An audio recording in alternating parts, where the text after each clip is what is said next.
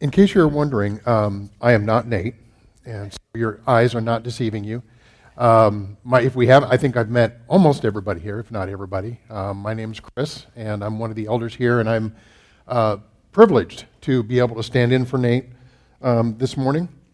And we've been talking a lot over the last few weeks, and Nate has been talking about reading the Word and really getting into praying the Word and understanding the Word. And please do not make that more complicated than it is, okay? We can often, up here, sometimes seem to overcomplicate things or make things hard because we do word studies, right? We may look at some Greek words and even share them with you because the Greek language can be sometimes a little more expressive than the English translation, which is why we do that. None of that's required to read and understand Scripture. None of that's required to just sit and spend time, with the Word. But what is important is to try and get a overall understanding of what you're reading, right? I'm in the same boat you are a lot of times. Is I'll sit down for my daily reading, or sometimes my weekly reading if I'm not doing well, and I'll read a verse, and I'll read another verse, and I'm just reading a verse at a time, and I'm thinking about that verse, and I'm not thinking about the greater context, right? That's a little harder sometimes to kind of remember where you've been reading and picture where you're at now and how it all kind of ties together. It's easier in the narratives in the Old Testament because they're historical stories, right? Genesis, Exodus, Kings, Chronicles, right? Those are easier to read and sometimes understand because they're a story. It's like reading a novel in a sense. But we get a little tied up with Paul's letters sometimes. We're going to talk about Romans chapter 12, verses 9 and 10 this morning, but I want to kind of put it in context because I think that's important. As you start off reading Romans 12, verses 1 and 2, which, by the way, is my favorite verses in Scripture, it talks about just the simple fact that by Christ's sacrifice, you are different than you were, right? That's it. You accepted Christ as your Lord and Savior. You are not going to be the same person you were before. He goes on then to say that in verse 3, salvation then is the great equalizer, right? We are all changed, and we all changed into something equal. Men and women, young or old, slave or free, Paul says in another verse, we are all the same in Christ Jesus. Once we have accepted Jesus Christ, we are equal. And then he goes on with verse 4 through 8, and he says, okay, now you have been transformed. You are all brothers and sisters, equal in Christ. You have certain talents and gifts I have given you when I've knitted you together in the womb. I want you to use them to serve each other, right? To serve the body of Christ. And so when he gets to verses 9 and 10, it says, love then must be sincere, hate what is evil, cling to what is good, be devoted to one another in love, honor one another above yourselves. Or to paraphrase, selfless love must be sincere. Hate what is evil, cling to what is good. Be devoted to one another in brotherly love. Honor one another above yourselves. Now, again, we're going to get into nuances that I don't want to throw you off from reading and understanding for yourself, because I think it's important to bring the distinction between selfless love, which I'm going to say a Greek word, agape, to then brotherly love, phileo, right, which have different meanings and different implications. And I think it's important to what Paul is trying to say here. If I've told you this story before, I apologize, but it won't take long. So when Margaret and I met, and I love telling the story about so does she. so I'm not telling anything I shouldn't. We love telling the story about when we met because we were on a double date with each of us with somebody else. If that's not, it gets weirder, okay? So we, this double date, she's dating my best friend. I have a girl at the time, and we go to this pizza place, a showbiz place. I don't think there are any around here. But, and we're having a great time, and we just happen to be sitting across from each other, and we can't stop looking at each other. We're just kind of staring. And I never asked my friend if he noticed, right, that I was sitting there staring at his date, or my girlfriend didn't say anything, and I presume she would have. But it was just kind of this instant connection, okay? So I do believe at first sight. I do believe that can happen. And if we had never met, if we had never moved, when we had met, if we had never moved past that kind of starry-eyed feeling of love, that first initial crash of reaction of emotion, then we would have crashed and burned like every other couple that had gotten married right out of high school. There were, I want to say 3 other couples in our circle of friends that got married right after high school. They all got divorced within 2 years, unfortunately. And part of the reason for that, other than we were blessed by God, and I give him all the credit, but one of the things that we learned early on is that love is not just that feeling, right? Feelings can can wear off, right? That initial surge of endorphins, of adrenaline, right? When you first meet somebody and you're excited and you're learning, right? Everything's new. It's exciting, fun. You're discovering each other. And there's just a lot of mystery and a lot of fun that goes along with that. But that does not last, right? Like a little kid with a new toy. Initially, you play with it every single day and all the time, and it's the best thing, exciting new thing. And then after a while, right, it goes into the pile of all the other toys, right? Because the newness has worn off. And I think it's very easy to get caught up in a relationship and be excited by the newness, right? The mystery, and lose sight of the long term. And the long term is that love is not just a feeling, right? Love requires action.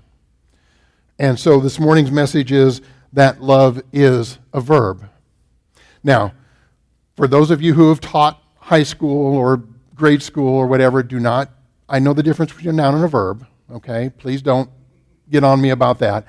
But I think you'll see in a lot of ways it is a verb in that it requires action. It requires movement. It describes something that is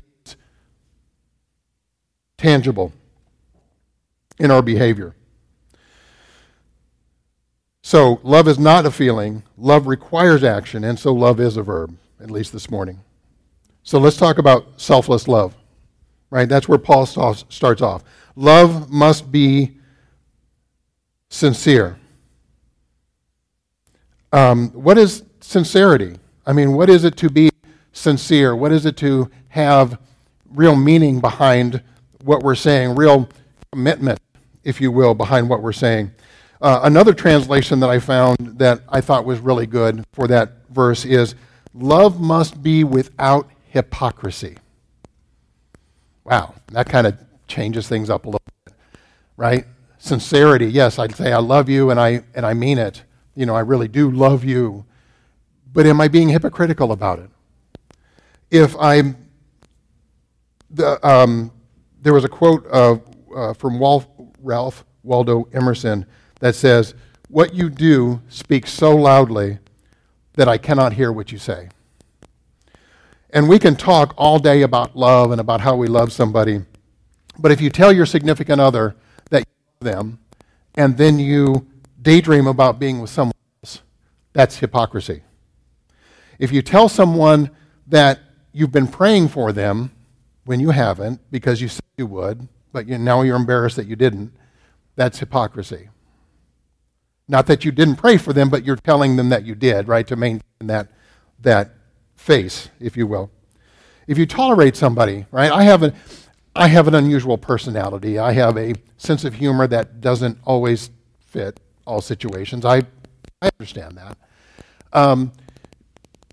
Some of you maybe don't care for my sense of humor, and that's okay. But to say, you do, right, to put on a face that, well, everything's okay, ha ha, you're wonderful, I love your brother, that's hypocrisy, okay? So we have to understand that there is no difference between thoughts and actions. In the biblical mindset, when God talks about thoughts, when God talks about actions, there is no distinction. There is nothing disconnected between this and this and this, right? Mind, heart, and actions are all tied together, all through Scripture, right? There's no distinction between them. We cannot be hypocritical. And if you're in a relationship with somebody whose love and attitude towards love is hypocritical, they will use you up, right? So love, selfless love serves. Selfless love looks for, or selfless, sorry. Selfless love serves. Selfless love looks for opportunities to give to somebody else. Selfless love looks for the other person's needs and tries to meet them without concern for their own, right? That's selfless love. And you can give selfless love to somebody who is selfish, somebody who is hypocritical, and it will use you up, right? It is, you can't go into a relationship expecting back, but you still have needs, right? You still have things that need to be emotionally met. And when that just continues on and never gets met, it becomes very draining. And while love is self-sacrificing, love is not self-destructive either, right? Thinking of another person's need first is not sacrificing who you are and what you need.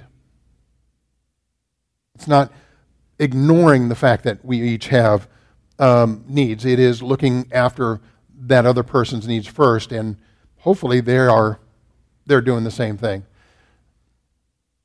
Selfless love. Paul goes on to say, hate what is evil, but cling to what is good. What is evil, right? We've kind of watered down in popular culture the concept of evil.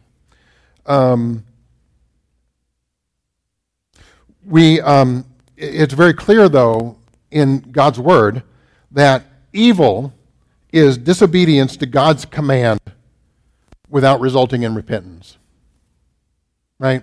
We all disobey, right? We're all sinners. We all make mistakes, and we repent. And because of the forgiveness that we have in Jesus Christ, we're okay. That's all right. God forgives us. It's gone. It's done. It's over with. But to continually sin, or to sin in many different ways without repentance, that is evil, right? Anything that is opposed or opposite or not part of, anything that's not part of God, doesn't have to even be opposed to God. Anything that's not part of God and His kingdom is evil. It's that clear cut to Him. So, another translation where it says hate what is evil, it says abhor what is evil. Abhor what is evil. That's not a word that we hear very often. In Romans 12, verses 1 and 2, Paul says, therefore I urge you, brothers, in view of God's mercy, to offer your bodies as a living sacrifice, holy and pleasing to God. This is your true and proper worship. Do not conform to the pattern of this world, but be transformed by the renewing of your mind. Be transformed by the renewing of your mind. We don't think like the world anymore. We don't expect things like the world anymore. We don't look at things like the world anymore, like we used to. If we are of God, we look at things completely differently. Because evil and love cannot coexist in the same place. right? God loves us. We love God. We cannot then be evil, right? If we're acting in complete disobedience, then we don't love God, right? It's just that simple. The two cannot exist together. 1 Peter 2:2 says, now that you have purified yourselves by obeying the truth, so that you now have sincere love for one another, love one another deeply and from the heart, right? Two things that we've already talked about, right? That love is truth, and true love is sincere, right? True love is sincere. Love cannot be sincere, if I can talk this morning. Love cannot be sincere if it's not true, if there's not truth at its very foundation. When we talk about evil and truth, you can't ignore the idea of what's called the anti-hero in popular culture. It's been around forever. The concept has been around forever in literature. In America, it kind of got popularity in the 40s and 50s with the Beatniks and writers like Jack Kerouac, right? The living in opposition to the standard, right? Moving into the 60s, right? The rebellion culture and trying to throw off societal norms, if you will. And in the 70s, right, it was more of an expression through, actually one of my favorites was Clint Eastwood in the spaghetti western movies, right? Movies like Fistful of Dollars, A Few Dollars More, Good, the Bad, and the Ugly, right? He played this same character, the man without a name, right? This morally ambiguous person that came into town and was ended up helping, right, doing good, right? But they weren't good, right? That's why they're called an anti-hero. It's somebody who is not a hero, somebody who does not portray the characteristics of a hero, right? Truth, justice, integrity, all of those things.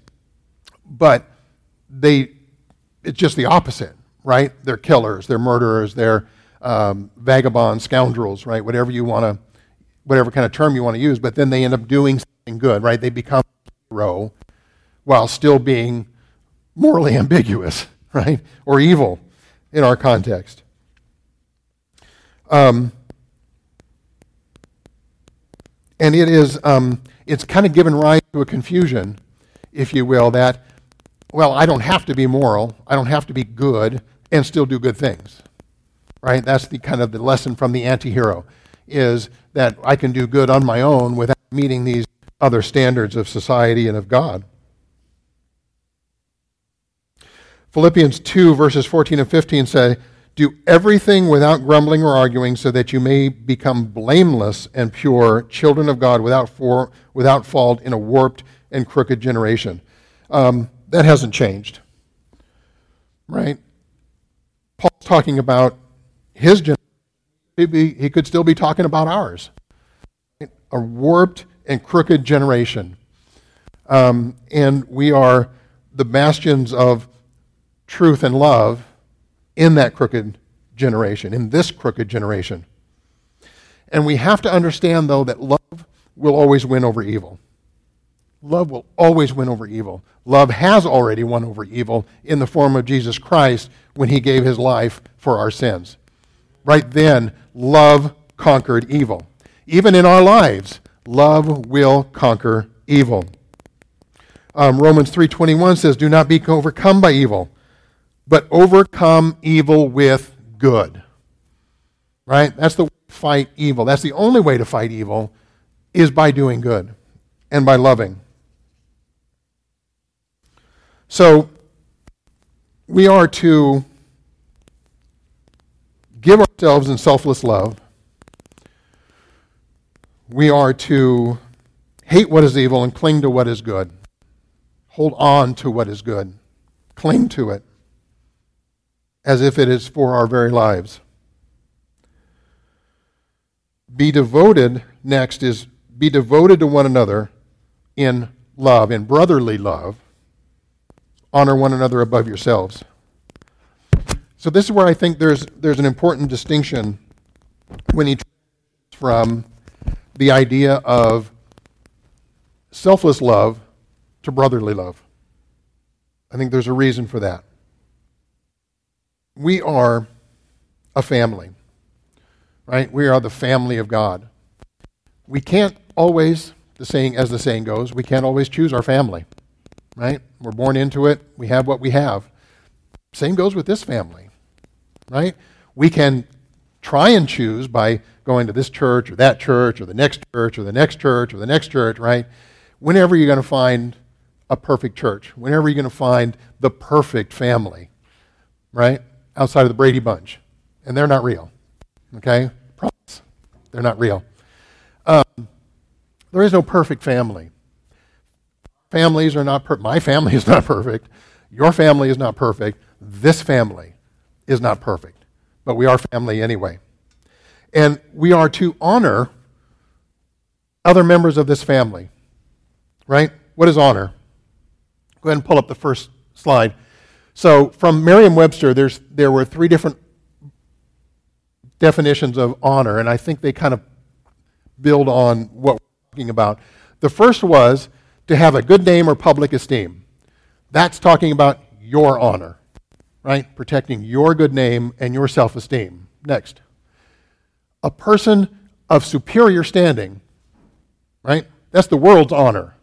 I'm greater than everybody else. I'm famous. I'm rich. I'm, happier than you. I'm everything better than you. Next. One whose worth brings respect. That's God's honor. One whose worth brings respect.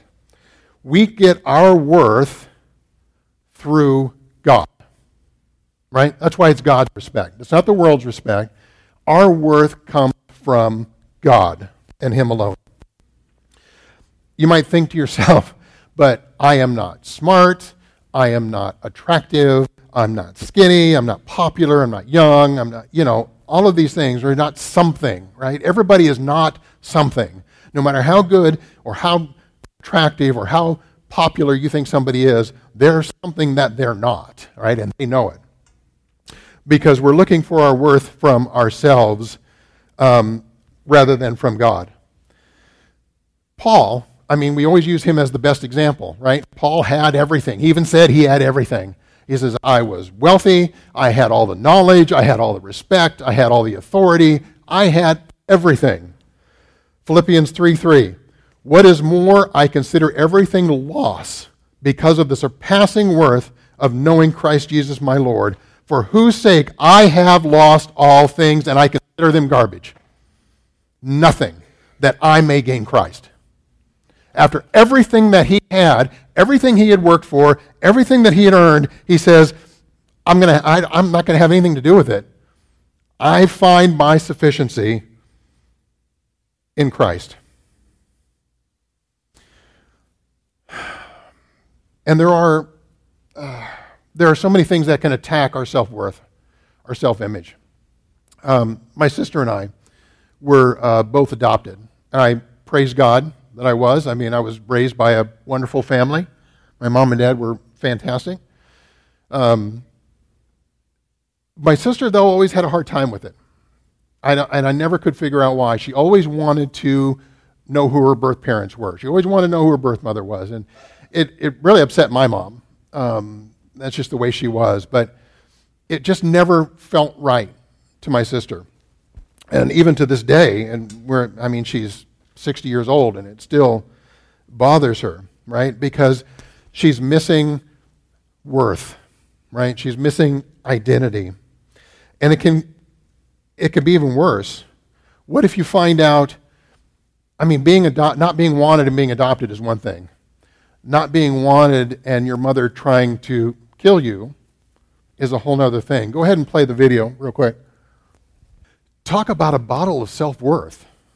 Can you imagine the feelings that at 14 years old that she went through? Can you imagine the problems of self-worth her birth mother was having aborted a child? Even though she didn't know she was alive, she's still dealing with that pain. Just like this lady is dealing with her pain at being the target, right? Talk about an attack on self-worth. But it doesn't matter, right? It doesn't matter because she found her sufficiency in Jesus Christ.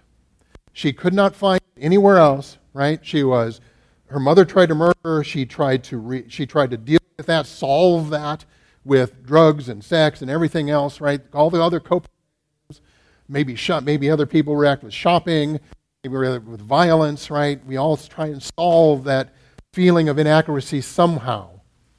And she found her adequacy through Jesus Christ. So we need to work on restoring and maintaining and building brotherly love within the family of God, right? It's easy to selflessly love a stranger. It really is, right? You see a homeless person on the curb, you want to give them money, you bring them food. Maybe it's your last $5, right? And you want to give it to them, right? Because they need it, and you know they need it. You want to help your neighbor. You've got to go get ready. You've got to do some stuff to get ready for work the next day, get your kids ready, right? You've got cooking to do, and your neighbor needs help, right? And a single mother who's having a really hard time, and you go help her and sacrifice your time, right? It's kind of easy to do that as opposed to loving someone like a brother and sister and making them part of your family. John 1, 12 and 13 talks about this. He says, "Yet to all who did receive him, to those who believed in his name, he gave the right to become children of God. Children born not of natural descent or of human decision or of a husband's will, but born of God." And so, as I talked about before, we are all one family in Jesus Christ, and we cannot always pick our family, but we are to serve our family, right? Just as much as we would a stranger on the street. We are to be there for our family, just as we would anybody else. And because we can't, as I said, pick our family, because we can't always choose, right, we've got to understand that love does not always agree. Would you agree with that? Right? In your family, do you always agree? No. Do you love your family? Yeah, I'll assume. Right? Maybe you don't. We'll talk about that. We'll pray for you. But you love your family, right? No matter what their issues are, their foibles, their right personality problems, their attitudes, whatever case may be, right? You love them. And we are a family, and families, while they don't always agree, they have to disagree in love, brotherly love, right? This is where we're talking about the transition to brotherly love. Ephesians 4:3 says, "Take every effort to keep the unity and unity of the Spirit through the bond of peace." Right? How many times in Paul's letter does he end or begin with, "Hey, these two people need to agree," or "These people need to stop fighting," or "These people need to agree"? Right? It's human nature, right? We have our own opinions, and sometimes they're tied to our identity. There's a joke meant to be kind of satirical in that more churches have split over the color of the carpet than over doctrine. And sad to say, it's kind of true, right? No statistic to back that up, but it's human nature, right? We're in the middle of, God blessing us with remodeling because of a disaster that we had. I'm sure there's opinions about what we're doing, what we're not doing, and hopefully they've been discussed and voiced and shared, and right, because we want to hear from everybody. The renovation committee wants to hear from everybody. The elders want to hear from everybody, right? But we have to come to a decision, right, based on what we think the consensus of the opinion is, and that's not always easy, right? And not everybody's always going to agree. Now, the good thing is I've not heard any significant disagreement. I mean, in the sense that if you don't do this or else, right? And that's a blessing, right? That nobody has taken that stance, and because we are a family, right? And so many people here today consider this place their home, their family, well, and they are willing to get along. But it's more than just sometimes disagreement. Sometimes it can turn into grudges, right? Even if we say, okay, I don't agree, but I'm going to continue on, right? I'm just going to be quiet. And it festers, right? And it becomes a grudge. I can hold a grudge, okay? I confess right now. Not only can I hold it, I can embrace it, and I can love it, and I can live with it for a long, long time, And I laugh about it, but I'm not proud of it. But it is one of my weaknesses. Is when it's hard to get under my skin, but once you do, it's kind of hard to get you out. Nobody hears, no grudges here, I promise. Okay. But do you recall, right, with your brothers and sisters, your neighbors, your friends, your family, when you see them or you spend time with them, do you recall past hurts? Do you recall wrongs done to you? Remember the things that were said that maybe hurt your feelings or you didn't agree with? That's a grudge, right? Even if you feel like you're loving this person the way you ought to be, when you see them or you encounter them, what you think about is hurt that they've done to you or disagreements that they've had with you. That is a grudge. And that cannot live in the family of God. That will only divide, right, the family of God. Love. I'm going to close with this. It seems like Paul talks a lot about love in his letters. I don't know statistically if it's the most popular topic in Scripture, but it seems like it. Right? It's very high up there, if not the top subject that he talks about. In 1 Corinthians 13:4, he says, love is patient, love is kind, it does not envy, it does not boast, it is not proud. It does not dishonor others. It is not self-seeking. It's not easily angered. It keeps no right of wrong. Love does not delight in evil, but rejoices with the truth. It always protects, always trusts, always hopes, always perseveres. Wow. I mean, that's a tall order, folks. It is. It just, I read that, and it's just, how do I live up to that, right? You do it one person, one encounter at a time, right? You don't do it, just turn it all on. I'm going to turn on all my love, and I'm never going to keep a record of wrong. I'm never going to delight in evil. I'm never going to rejoice, right? I'm always going to rejoice in truth. We don't always do anything, right, except being consistent. And so love is grown and is nurtured one encounter, one person at a time, right? Whoever comes up to you next, you love that person right in that moment. You're honest, you're true with them, you love them sincerely as a brother or sister in Christ, and then the next encounter, you love them, right? One person, one encounter at a time. It's true that love is risky, and true love is threatening. True love is risky. True love is threatening. It can put us in a very vulnerable place. True love is trusting people with the joys and pains in your life, right? Sharing your life with other people. What happens when a brother or sister betrays us, when we've been hurt, when that bond is broken down? Are we then no longer allowed to love? Are we given permission not to love? 2 Corinthians 6:11-13 says, we have spoken to you, Christians, and opened wide our hearts to you, our affection from you, but you are withholding yours from us. As a fair exchange, I speak to you as my children. Open wide your hearts also. We are, I mean, we're human. That's all we can do, right? One thing at a time. We're never going to do it perfectly, but we're going to do it honestly. If you have some issues with loving others, with carrying grudges, with giving of yourself in that way, in a selfless, brotherly way, as Paul describes, right? We want to pray with you. And that's my invitation this morning, is I want you to come up here and pray with us. There'll be an elder up here with me.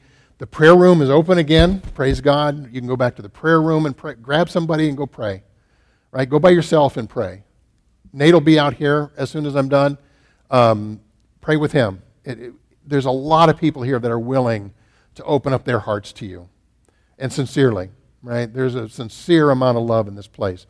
And we need people to share it with, right? We've got to open ourselves, we've got to open our lives, and we've got to be willing to risk loving one another because God's commanded it to. Amen. Let's pray. Heavenly Father, thank you for your word. I thank you for your love, just your selfless, genuine, authentic love for us, that while we cannot find enough in our own lives to make us worthwhile, to fill all the gaps, you do that, right? You fill all the needs. You fill everything. You fulfill everything that we are and everything we should be. And I'm so thankful, Father, because my efforts to find myself worth has failed. My efforts to be more have failed. But in you, I am everything and I cannot fail because I am in you. Father, I pray in Jesus' name, amen.